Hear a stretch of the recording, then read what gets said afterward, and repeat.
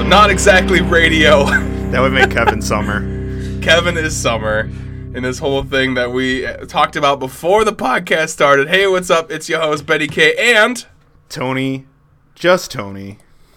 Tony, just Tony. Couldn't think of anything for Alanis Morissette. I was about to, and then I hesitated. I was like, I'm full. You can still do it. Like, you got something in mind? No. Okay, fine. All right. Anyways, we just a brought jagged little Tony. Just a jagged little... Yeah. Oh, that's such a... I'm going to start thinking Kevin. of him ahead of time, because Ben does look forward to it.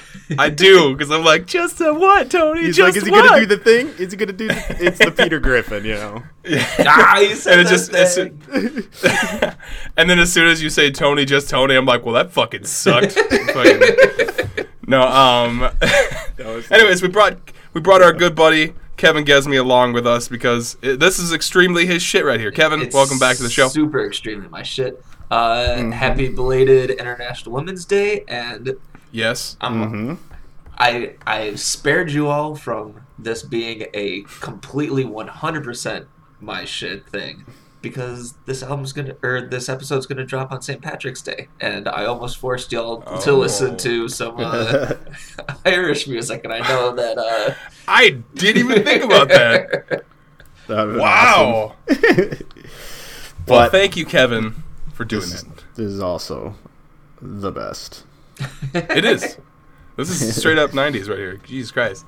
So, if you haven't guessed, since we already talked about Alanis Morissette, we are doing the album Jagged Little Pill from Alanis Morissette, dropped in 1995. Tony, do you want to give us a rundown? And Kevin, interrupt whenever you feel possible, because I know you will. So this was released June 13th, 1995, making this the 25-year anniversary. Oh, shit. Producer Glenn Ballard, third studio album, and then the international debut for Canadian singer Alanis Morissette. First two were just released in Canada, so not even a US release, and this was a huge departure. The first ones were more dance pop, and then all of a sudden you get alternative rock here. It was mostly due towards discovering producer Glenn Ballard. They just kind of clicked and started working together. He had an idea for her sound, and from there, this is what was made. Jagged Little Pill was commercially successful.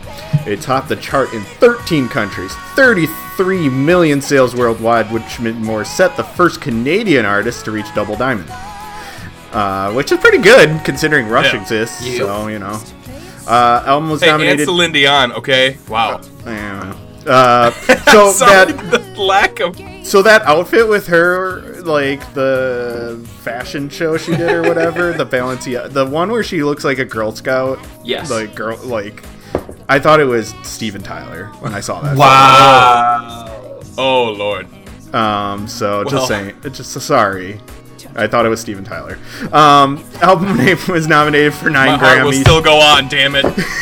Album was nominated for 9 Grammys and won Album of the Year.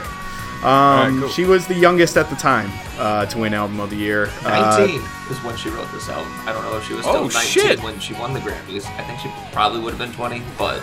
Yeah. Did Eyelash win this year? She did not win. Win Album of the Year? For Album of the Year, Who won Album of the Year? That's a great fucking question. Who won Album of the Year this last time? Hold on. It's not like we're sitting in front of computers. It was like we're all three sitting in front of computers. I like how this is how little we take the Grammys seriously, that we do have an album podcast, but we don't know any like Grammy shit outside of William Eyelash won a ton this year. Actually, yes. Billie Eilish did win for Album of the Year. Okay, so she's now the youngest. Yes. Okay. Album is listed at 327 on Rolling Stone's 500 Greatest Albums. Ben and I still haven't guessed number one. A musical was produced based on the album, and throughout 2020, Morissette will be on a 25th anniversary tour of the album. Maybe, because who knows? Right. That Rona. Jesus Christ. Every time someone calls it that, I really struggle to not break out into my Sharona. My Corona. And then the singles from the album, there was a ton. If you go double diamond, turns out, of course you ought to know, Hand in My Pocket, ironic, but also you learn head over feet and all I would really want. And that is the Skinny. Kevin, do you have anything else before we get into these takes? So, what turned this album into completely Christ, I made a mistake. Damn it, shit, sorry. Is that, No, go ahead. I'm sorry. Is that it turns out this is like the fulcrum to my musical taste. I pretty much picked up this album around my senior year of high school. Tony would probably remember me throwing this on anytime we went to Collectivo by the lakefront to go and grab coffee. That like this was just the album I was listening to, and it is reflective of all of the music I listened before it. It really kind of influenced everything I ended up listening after this, and it's like just a perfect little microcosm of where I was at that point in time. Got to it about 12 years late, but you know, better late than never. Absolutely. And I mean, this is kind of like, this is our childhood, really. Like just a bunch of these songs. Like I just remember them being. Now I don't want to say overplayed because I actually enjoyed them, but they were just always on the radio. Okay, let's get it going. Start with the takes. All I Really Want, opening up this album. I just love how quintessentially 90s this track is. Like this. Every sound on it is like peak 90s. Yeah, with the clean effects, the distorted effects, just especially just the effects that they really incorporated in 90s like rock music is just iconic for that era. Guitar, like kind of phaser effect going on with the, like one of the pedals, and then your clean guitar being like this like boxy kind of, I don't want to say hollow thing, but like it's so perfect in its nostalgia bait. It's also a great mission statement for the album.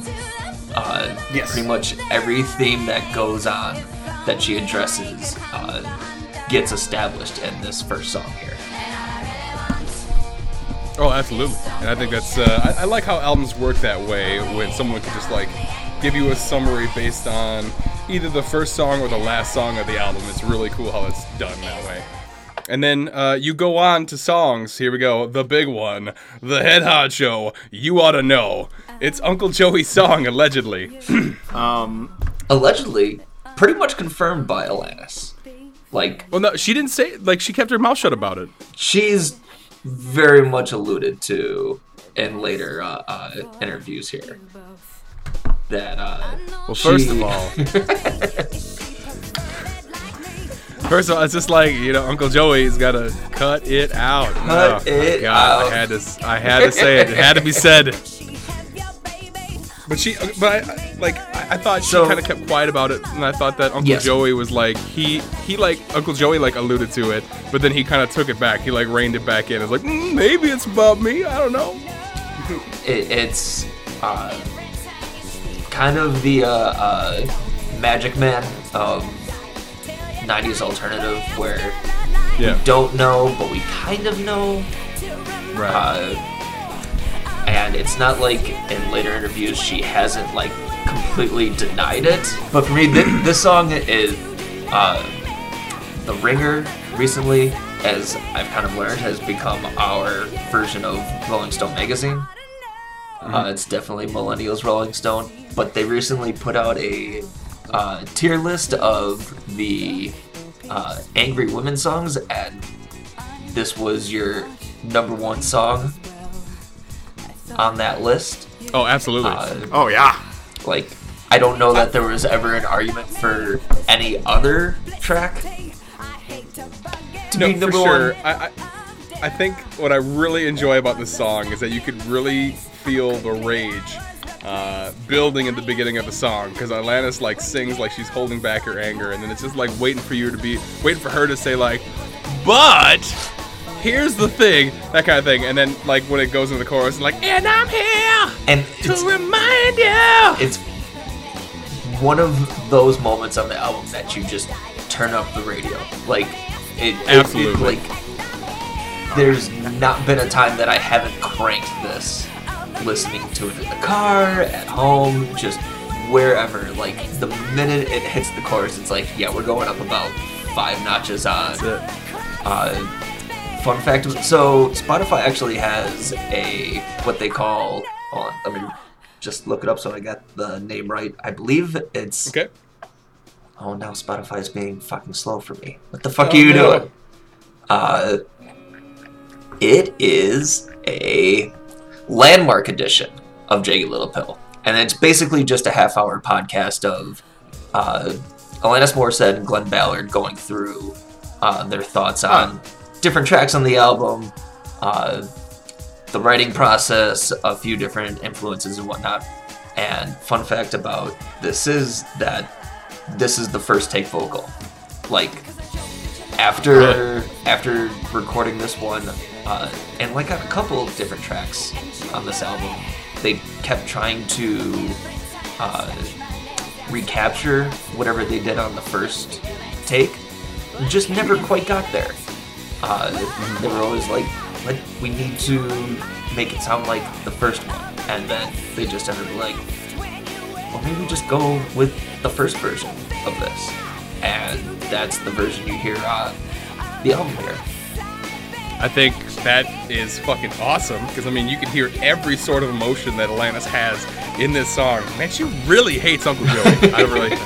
And, you know, it's a tier 1 karaoke song. Like, I've never seen anyone perform it at a bar and just not absolutely crush it, and it's one of those things where it's like, okay, who hurt you? Who do we need to go beat up? It's... Yep.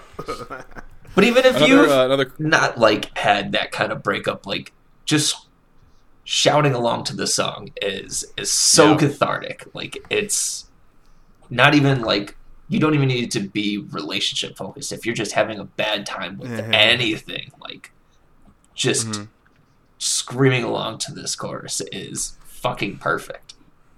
Absolutely.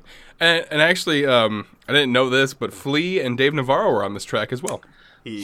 They're on a whole bunch of the tracks, apparently. Oh, really? Yes. Okay. Fucking I know that they appear in the music video for this one, where they don't actually show up for the rest of anything. And then Taylor Hawkins, Foo Fighters fame, was supposed to be the drummer recording on the album, but was tied up with something, and then he just turned into Alanis's touring drummer for the time.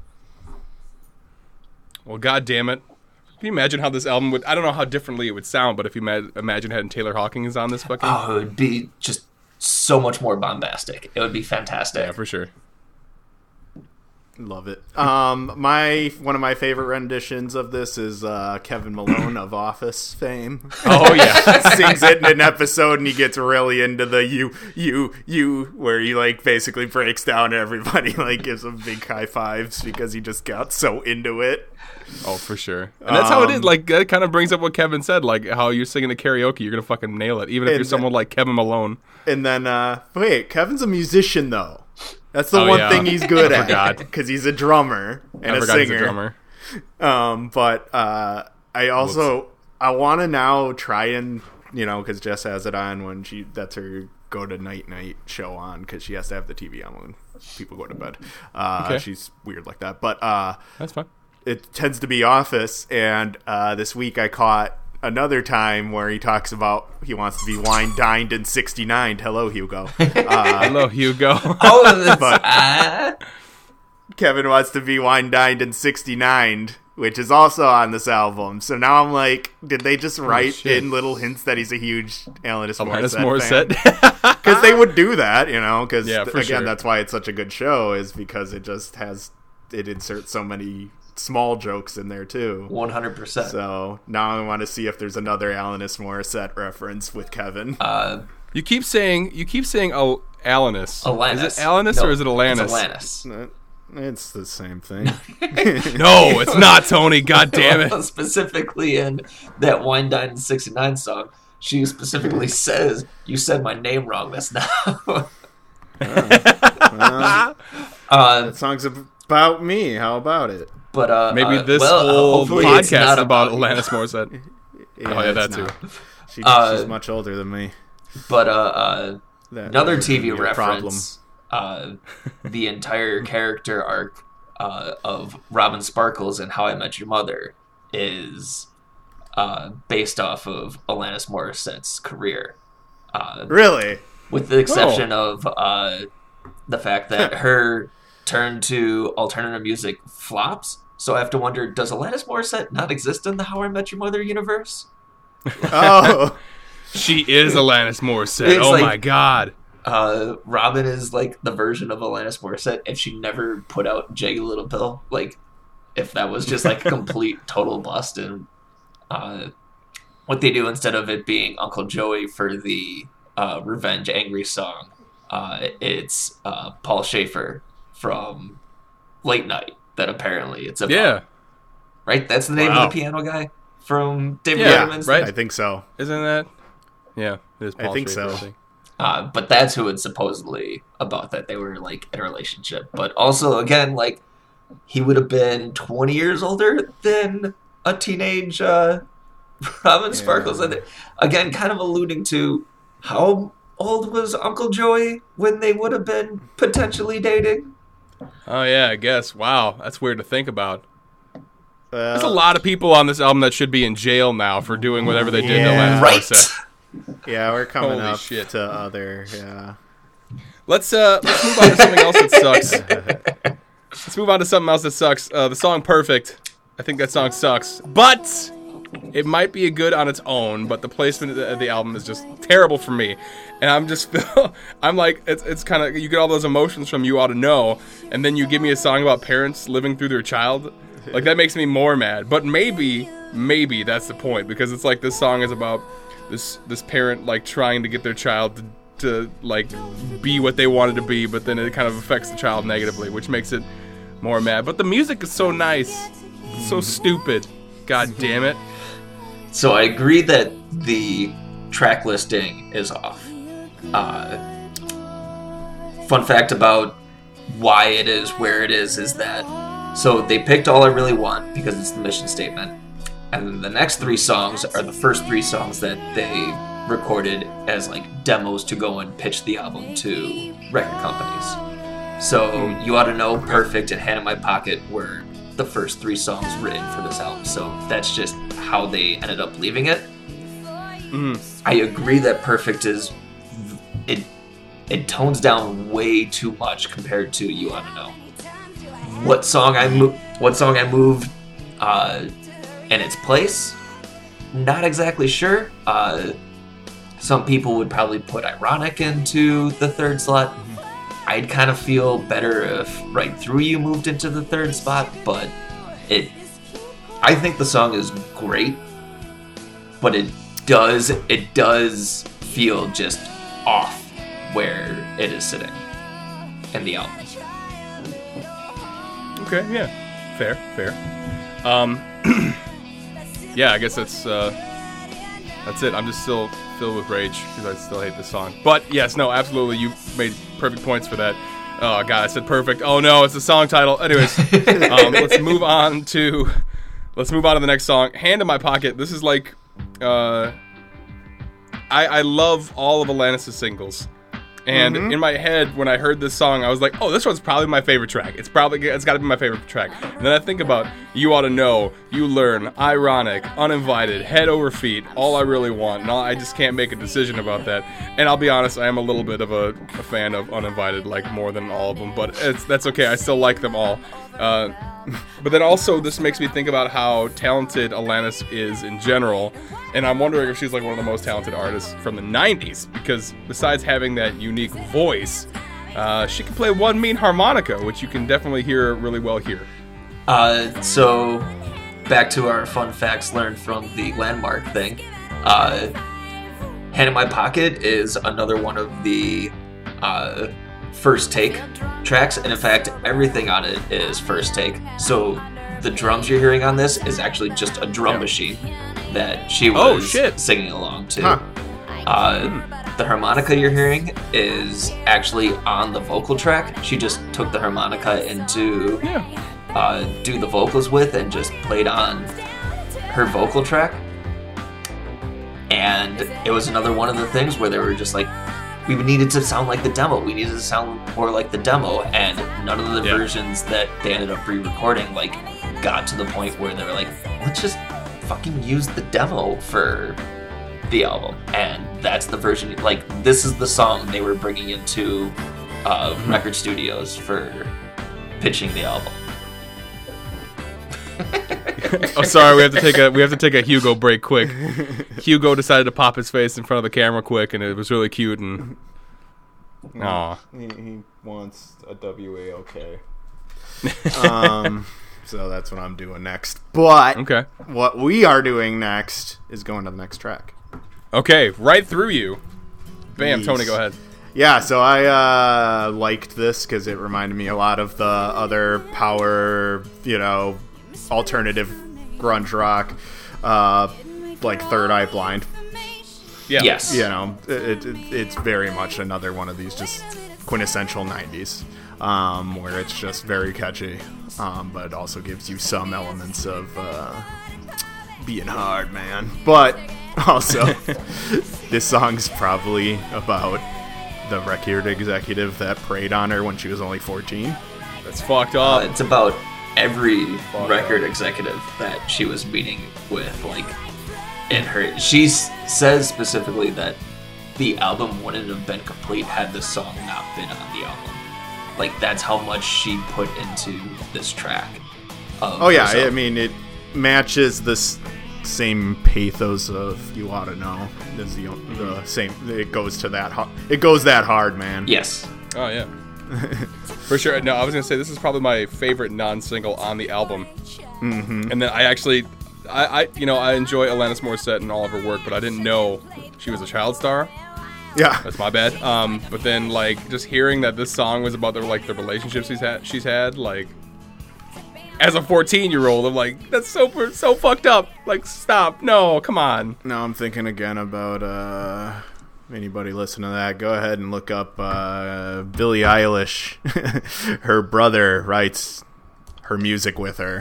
Mm-hmm. Go ahead and go see who her brother's dating. Oh, yeah? Who is it? A girl that looks just like her sister.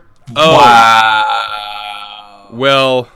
Like, identical. Wow. It's... So... shit. Next song then, huh? Alright, cool. Forgiven.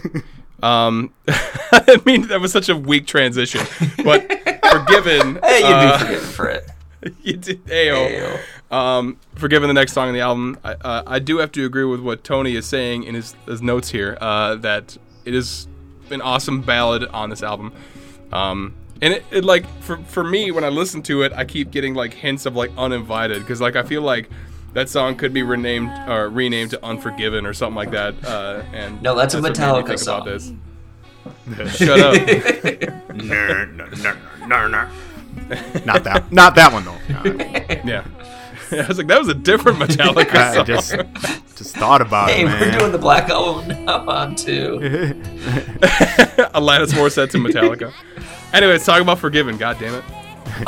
It's as I'm sure we all kind of picked up in the lyrics here. It's that moment of being brought up Christian where you start like questioning things. It's like, wait, why does this thing mean this thing? But when you do it this way, it's now not a thing that you're supposed to do.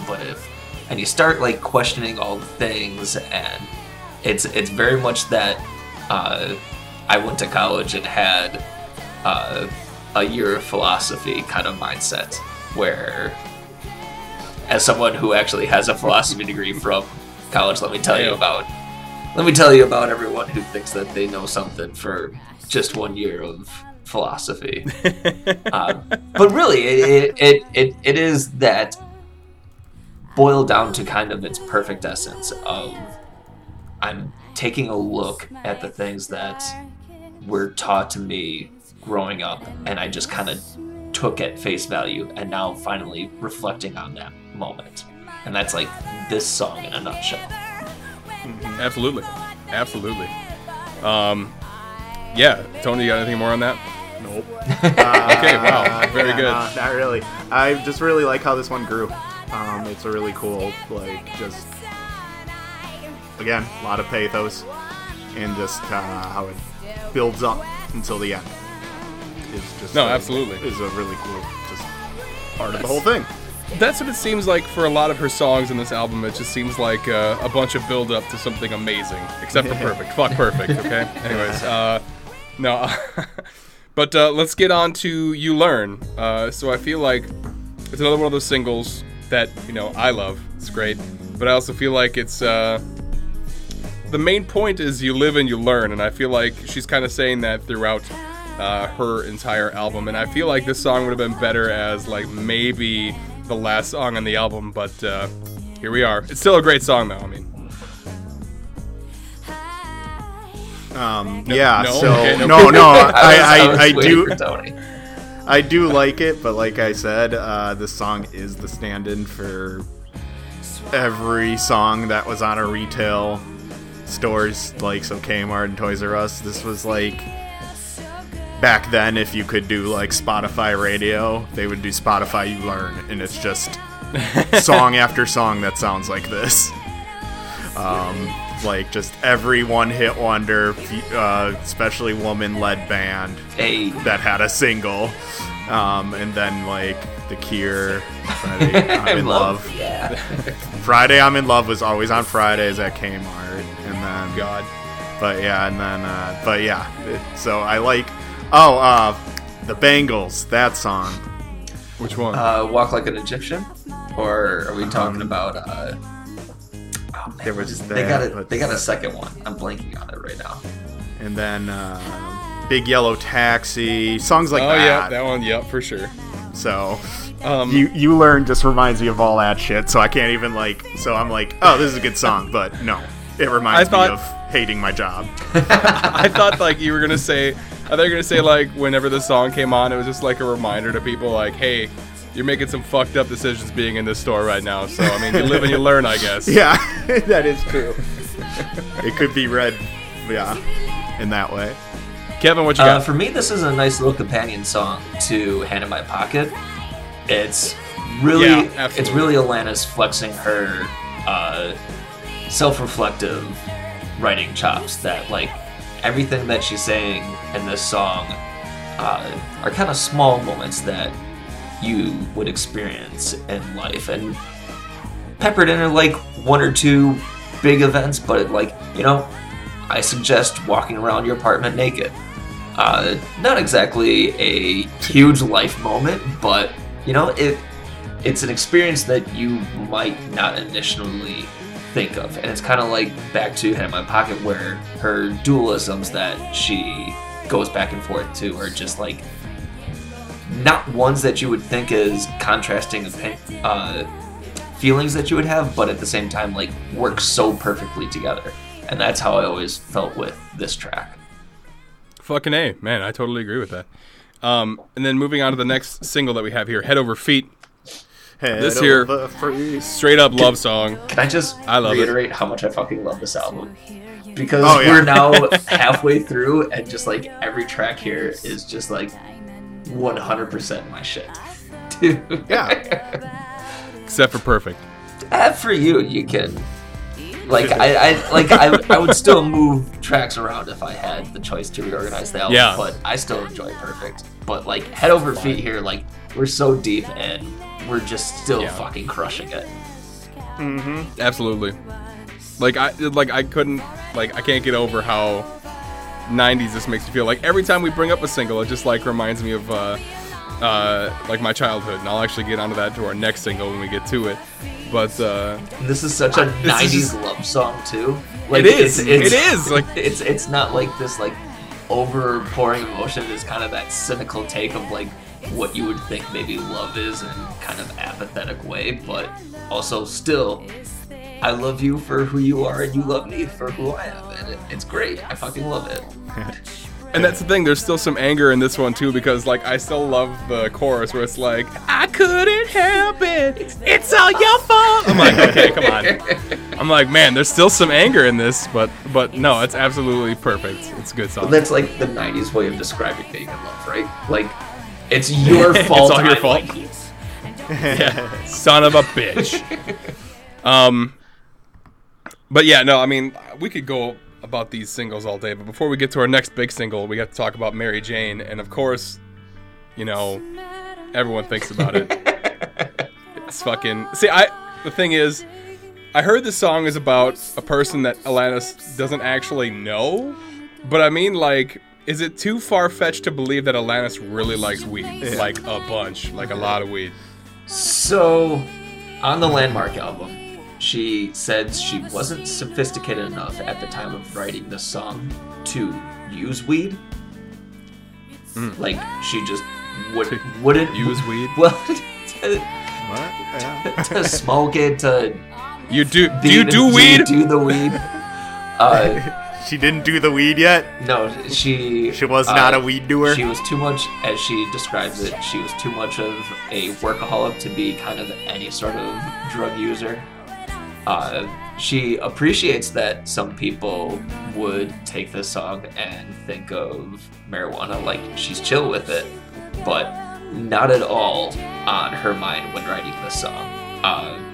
Really? Do you know what it's actually about? The character Mary Jane's kind of a combination of herself, someone she knows, and someone she doesn't know. And it's very much about a person who isn't doing enough self-care, that they're overworking and trying to make sure everyone else feels good. And then, you know, it kind of reflects in the rest of this album that it's all about relationships, right? So our character, Mary Jane here, is completely focused on making sure others are happy while not doing anything to care about themselves. Like, as the line goes, you used to dance and I haven't seen you dance in a while. I think we all kind of know someone who's like that like kind of burns themselves out on everyone else, and you just kind of want to go over them and be like, hey, treat yourself. Right, absolutely. What? Why are you laughing? No, I was just saying, like, I feel like the more you describe the song, the more, like, what I like about our show is that, for me at least, I can have, like, an epiphany during the show where I'm just like, if you see, like, Mary Jane, it ties together with You Learn, which ties together with One Hand in My Pocket. I'm like, yes. These all, like, fit together really well. And, like, the more you explained it, because me being the dumb guy that I am, was like, yeah, this is about weed. Fuck yeah, she totally loves it. But, like, the more you talk about it, the more I'm like, oh, that actually makes more sense than my dumb brain thinking that it's about weed. And, no, I think that's really awesome. It's definitely the first song that uses the name Mary Jane that isn't about weed, so... Yeah. Fair. But then I also like that she can sprinkle, even though, like, if the tracks, like, goddamn the tracks and what order they're in, but if you think about how she could sprinkle them all over the album, because we're close to the end of the album here, and then you have, like, You Learn in the middle, and then you have One Hand in My Pocket earlier. It's just like she's sprinkling, like, hey, this shit might suck, but things could get better, and that kind of thing. Mm-hmm. Yeah. So then, moving on from Mary Jane, we talk about our big one. I shouldn't say our big one, because they're all pretty big. The last single, Ironic. I will admit that this song reminds me of my childhood the most. I wouldn't say that my childhood was ironic, but I would say that I did hear this song a lot. And I'm not even mad about it. But also, I mean, isn't it ironic that one of the biggest singles is towards the end of the album? Super ironic, right? super ironic, one would say. Also, the ironic lyric about the dude being afraid to fly scares the fuck out of me because he dies in a plane crash. Okay, but also not ironic. And I love that about the that's. So the song apparently got kickstarted from Glenn and Alanis were having lunch one day, and she was just like, "Wouldn't it be ironic if someone was like really old, won the lottery, and then died the next day?" Again, not an ironic thing, but and as she says on the Landmark album. English teachers have been getting on her ass for this song since it's come out. Using ironic. Like nothing in this album on the song is ironic. Which is ironic that nothing on the song is ironic. But I digress.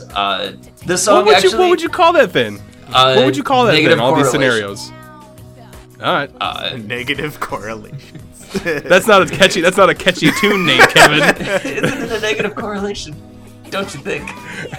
Don't you think? Let's go sit down, please. But like, it was kind of a joke song that they were just writing here. Like, this was one that they just kind of threw together to kind of like burn off the energy.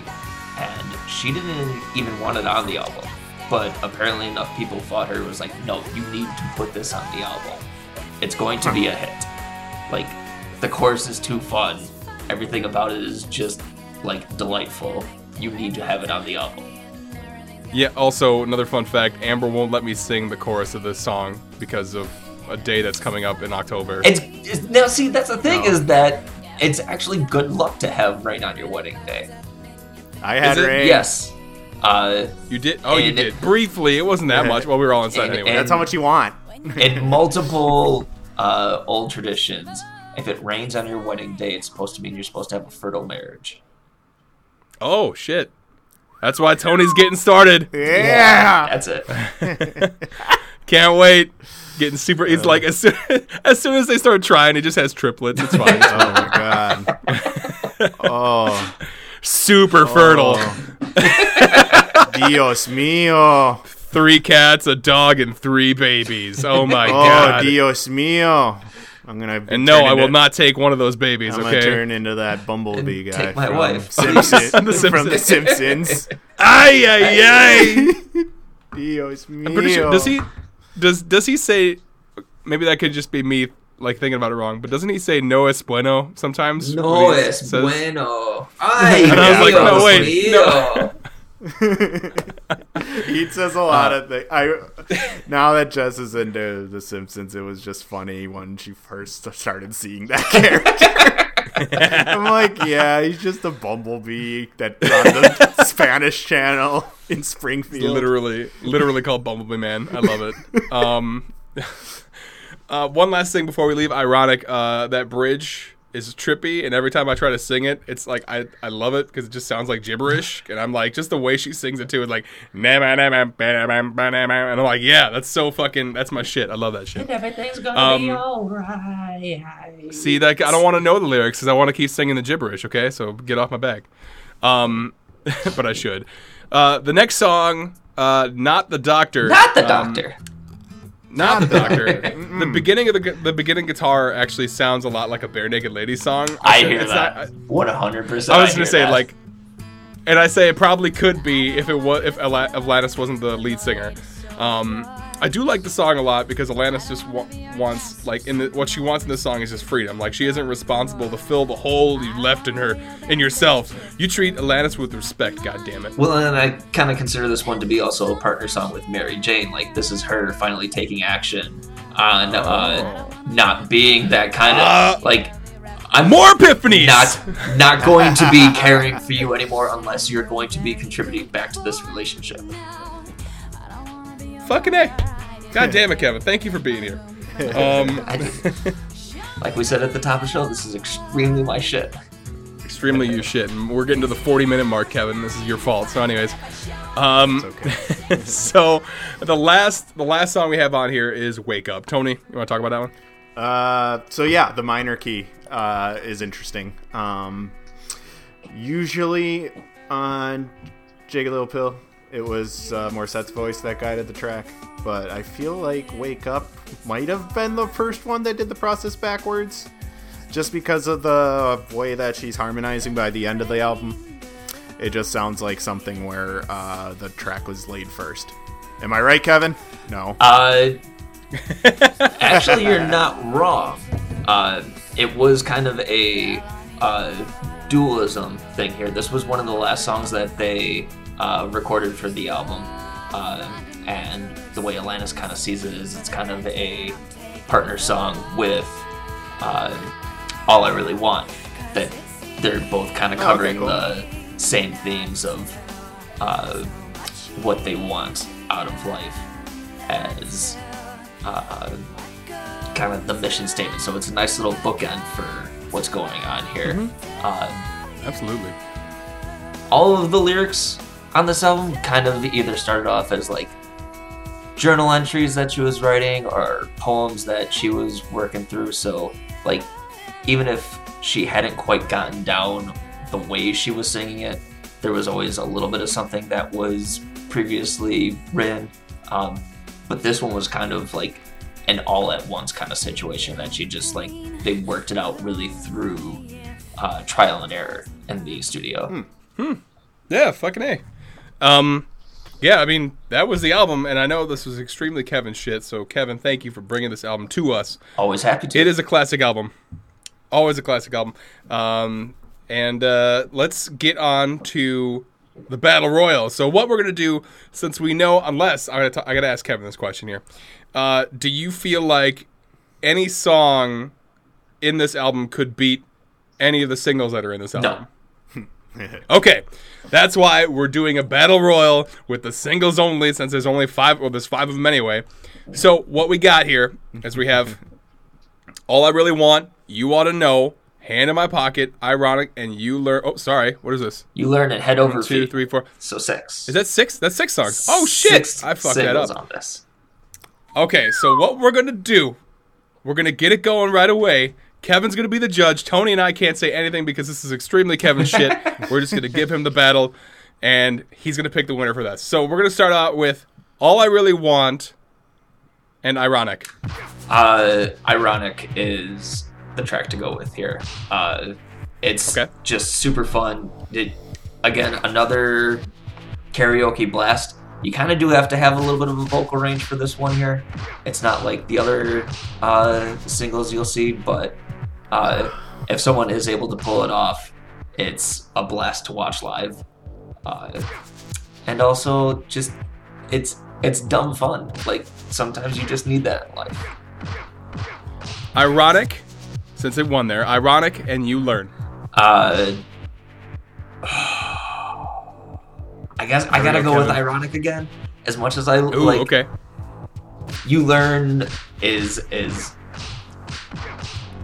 so sweet in what it's trying to tell, but Ironic just there's a legendary status to it that I don't think Ironic.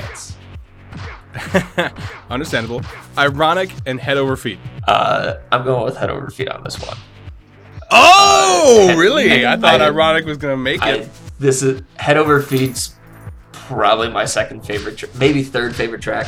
We'll find out in the next one, which is probably going to be the hardest head-to-head here. Hold on, but hold on. I love Head Over on. Feet. We'll it's so sweet. I love it. Head Over Feet, Hand in My Pocket.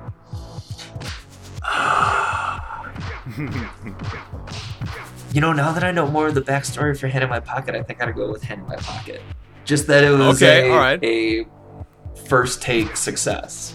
I think elevates it over. Otherwise, I would if it weren't that, I think I'd go Head Over Feet. But Hand in My Pocket, I think, takes the 2. So now that we kind of know Hand in My Pocket and the next song that I'm going to say here, this is going to be kind of a tough battle, but here we go anyway. Hand in My Pocket, You Ought to Know. You Ought to Know is the best track on the album. We took a long walk to get to a short punchline, and You Ought to Know would knock out not only every song on this album, I'd stack You Ought to Know up against almost any single that came out in the 90s. Like, tell me that there's, like, there are so few songs that accomplish everything You Ought to Know does, and it's so perfect in its entirety. Like, it's a perfect song, and I know I use perfect a lot on this podcast to describe things, but it really fucking is. It's so perfect. Hey, that's what you get. So the winner here, downright, You Ought to Know. Here it is. That's it. The Battle Royal winner. It's You Ought to Know. Kevin actually told us before the show started. But anyways, that doesn't matter. We're going to ignore that part. That doesn't matter. But that's what you get. Through all those 6 singles on one album's got to be some sort of like accomplishment too. Has there ever been an album with just like all singles besides like the best of albums? Think American Idiot got close with that, if I'm not mistaken. Oh, really? Okay. I'd have to really run through it again, but thanks, Tony. Either did 5 or 6, but then again, like, Okay. and then I know for a lot of people, like, if you have so many singles from one album, like people might end up getting sick of it. I've never heard about that complaint for Jagged Little Pill. Like, Oh, absolutely. Yeah.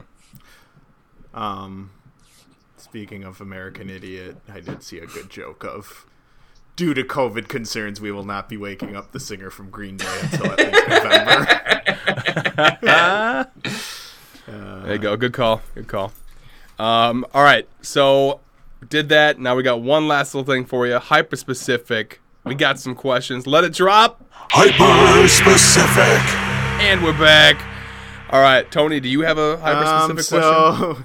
We've been doing this together too long, and I Yes. didn't write it down for the purpose of you can't peek, but you wrote yours Damn it. down, and I was gonna both ask you guys if you had one hand in your pocket. Fuck you. I did it. That was my question. Well, stole yours. Damn it. All right, fine. So yeah, you guys got to answer what's in your other hand. I got one hand in my pocket and the other one's checking Twitter. That's good. That's good. I got one hand in my pocket, and the other is, oh no, That was a good Jacking one, Kevin. off. That's what you want to No, say. I'm not gonna. No, That's I what don't you want wanna to say that. That was I the don't wanna say that, That was the 'cause I'll pause just- of fuck. I want to say jacking off. I'll I'll do that with my hand that's in my pocket. It's fine. Don't worry about it. No, the other one is. Oh, Pocket pool. I'm probably just giving the middle finger. Honestly, No, see, That I sounds like about Peace right. Sign better for that one. You know, I know, but like, She's I'm not Alanis She Morissette. already did it. Yeah, I can't do what she did. Tony, what are you doing with your other hand?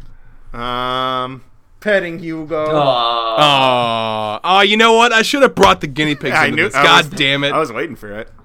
I should have. God damn it! I even thought about it. Kevin, you got a All right, hyper specific? So on You Learn, the title of the album, Jagged Little Pill, is used as a metaphor for the experience of life. What's your metaphor for life? Don't be a dick. That's That's not a metaphor. That's a metaphor. It is. Shut up. Don't be a dick. You guys are being real dicks right now. Like, I don't understand why you're giving me so much shit about this.